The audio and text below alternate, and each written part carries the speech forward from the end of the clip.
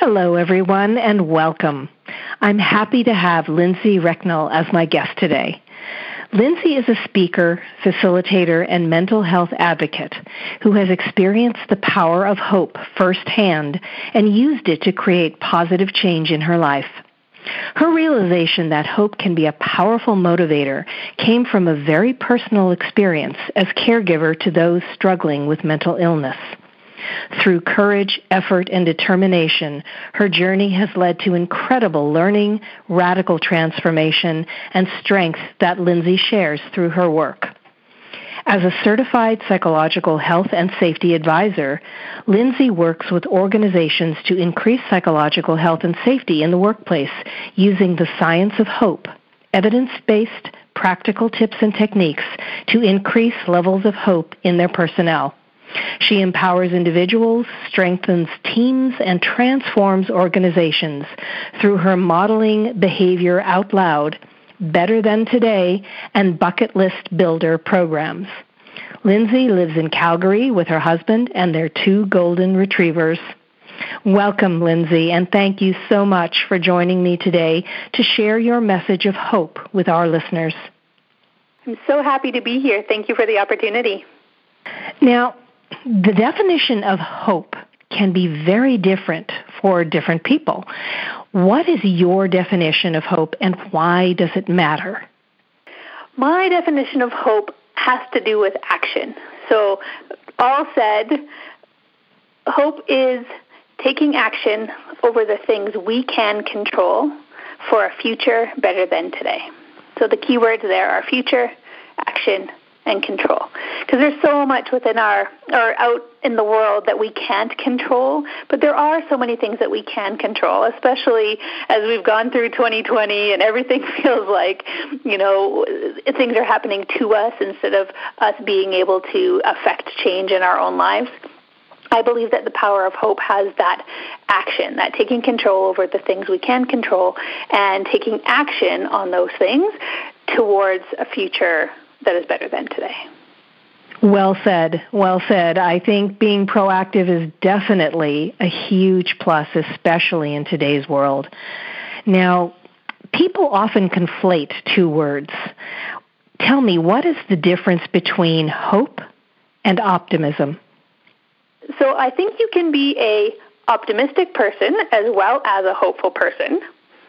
But the difference between being optimistic and being hopeful is it comes back to that action piece again. So an optimistic person thinks about the future, looks forward to good, positive outcomes, but they almost wish that it will happen. Whereas a hopeful person will take action to make it happen. Said another way, an optimistic person will wish to win the lotto, and a hopeful person will buy a ticket, will take the action towards winning the lotto. All right. Well, you know what? I have been both hopeful and optimistic in that regard, and unfortunately, neither one has paid off for me yet, but I still remain hopeful and optimistic. My goodness. It is about that, expectation of a future positive result, right? Both optimism and hopefulness is about that vision of good things, expectation of good things to happen. It's just the actions you take, which defines between being optimistic and being hopeful. There is so much hopelessness around the world right now. How do you respond when people tell you that they've lost hope? I truly believe that hope is not actually ever lost. I think it's just hiding down deep, like that proverbial light under the bushel, and that you can get it back. You can find it and drag it up to the surface. That proverbial light at the end of the tunnel is absolutely there. And the vision of what your future can be is how you can find that hope, how you can dig deep and take action towards that hopefulness as opposed to hopelessness. Again, it comes back to that control, that agency, feeling like you have agency over your actions and agency over some of the things that you can control. and reminding people that they can do good things, they can take action and take steps towards a more hopeful future, that all is not lost.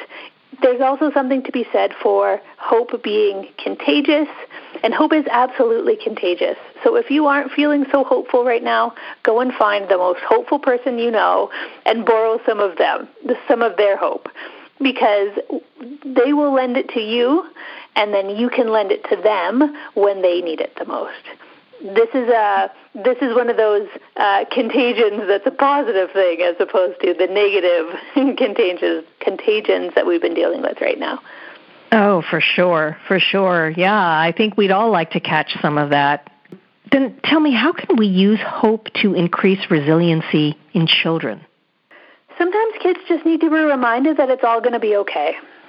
Again, with that future-thinking language, that there are things that they can take control over. So often kids think that parents or the adults in their life, their teachers, that they rule the world. And in many cases, that's true. But if we can show kids where they do have agency over their own lives and where they do have control and things that goals that they can set towards a better future for themselves, that is how we can help them to build resiliency. Another way we can help them to build resiliency is by being truthful with them. I mean, the language matters, of course, the positivity in your tone and in your voice, but almost don't sugarcoat it for kids, right? They need to know what's going on in language that they can understand in a real but positive, hopeful way. Kids are so resilient. They're more resilient than we think, and they are naturally hopeful. It's not until we get to be adults when the world has happened to us, our life experiences have happened to us, that our hope tends to dim or our hope levels tend to go down. But kids are naturally hopeful, and if we can continue to nurture that hope in them, continue to encourage them to have a vision for the future, that's going to help to increase their resiliency. Yeah, I agree with that, and hence the old saying, seeing the world through the eyes of a child. It's that hopefulness, that innocence, that belief that anything is possible and anything can happen, right? Absolutely. Yeah. So talk to me a little bit about scientific or evidence-based support for the power of hope. You bet. So when I first started researching this fluffy, cosmic woo-woo word that is hope, I learned that there is a science of hope. It's a field of study within positive psychology, which is a branch of psychology that was founded back in the 1980s by a researcher called Dr. Martin Seligman. And Dr. Seligman worked at the University of Pennsylvania, and he, as the president of the American Psychological Association, he was trying to decide what it was that he was going to do, the research he was going to conduct to leave his mark on the world of psychology. And his daughter had said to him at the time, "Dad, why are you such a grouch all the time? Why are you not a positive person?" And this had a huge impact on him because he thought, well, why am I a negative person? And can I learn to be a more positive person? Could I learn to be a more hopeful person? So he founded this science called positive psychology, which is the science of increasing well-being. So instead of traditional psychology, which is decreasing sadness, so going from negative to neutral, positive psychology is all about increasing wellness, so going from neutral to positive. And from there, he inspired, hundreds of students who also started to research positive psychology and wellness and happiness and leading a better life. And now there are over 2,000 research studies to support the power of hope in our lives. There are evidence-based case studies that show that hope is the number one predictor of better success in school, increases productivity in the workplace, increases the likelihood of healing and recovery from trauma, from physical health implications, people with high hope are just better equipped to deal with life. And there are so many studies and so many case studies to back this up.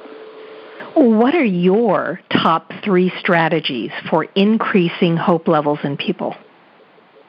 You know what? Increasing your hope levels is pretty easy. It's something that we can all do really, really simply, especially right now when we could use all the tips and tricks we can get.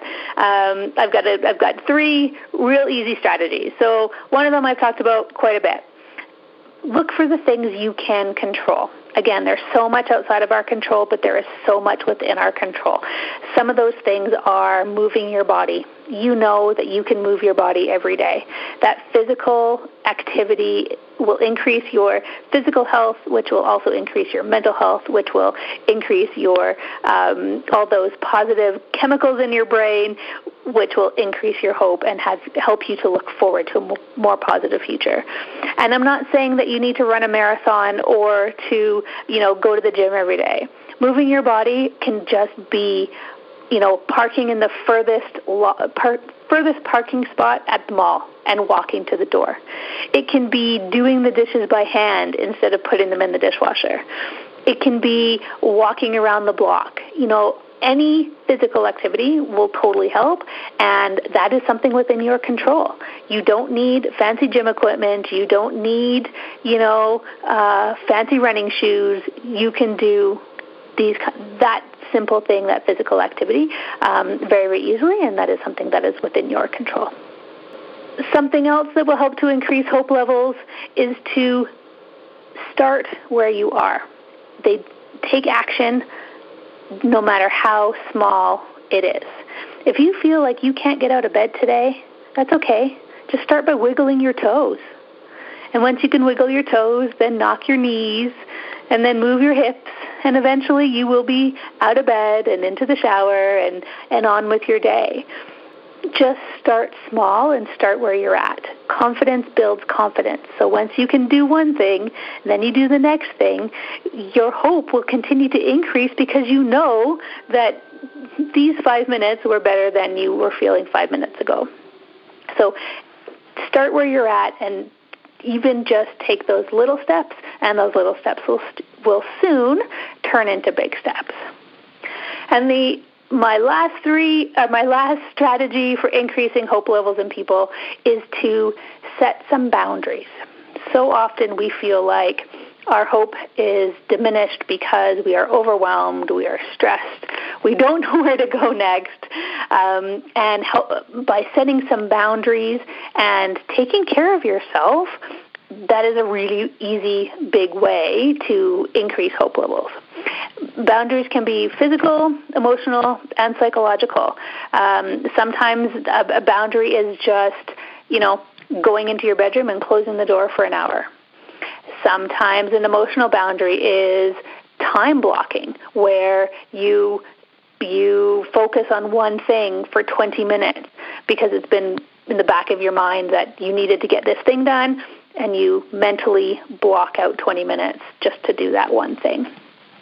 And psychologically, to increase your hope levels, if there's, as an example, someone in your life that is bringing you down, is not a hopeful person, and is someone that their hopelessness is a contagion to you, a psychological boundary is to ask them to not be in your life, or to not answer the phone when they call, or not return their text message, to set that boundary for yourself so that you are not negatively affected by their negative attitude towards you. Those are three quick tips on increasing hope levels. I have a million more, but those are 3 quick ones. Well, I think those are wonderful, and I think that is all fantastic advice, and I'm going to use some of it myself. So there. So at this point, I'd like to ask you, Lindsay, how can our listeners reach you if they have questions or if they want to know more? I have a website, easy to remember, expertinhope.com, and you can find me on all the social medias at Expert in Hope as well. All right. Well, that is very easy. Expertinhope.com. I'm hoping that a lot of people are marking that down right at this moment in the broadcast and the podcast. Well, thank you so much, Lindsay, for your time and for sharing some terrific information with us today. Thank you so, so much for the opportunity. There is nothing like the time that we're in right now. There is, it's unprecedented, and I think there is so much to be thankful for and grateful for in this time, and having an opportunity to speak with you and to share hope, share that contagion with other people has been my pleasure. So thank you very much. My pleasure, and you are welcome back anytime to give us the next 3 tips. Okay? Okay, deal. Thank you. Wonderful. All right, and I also want to thank our listeners for spending a part of their day with us. I'm Gilda Evans, reminding you to take care of yourself and that special person in your life.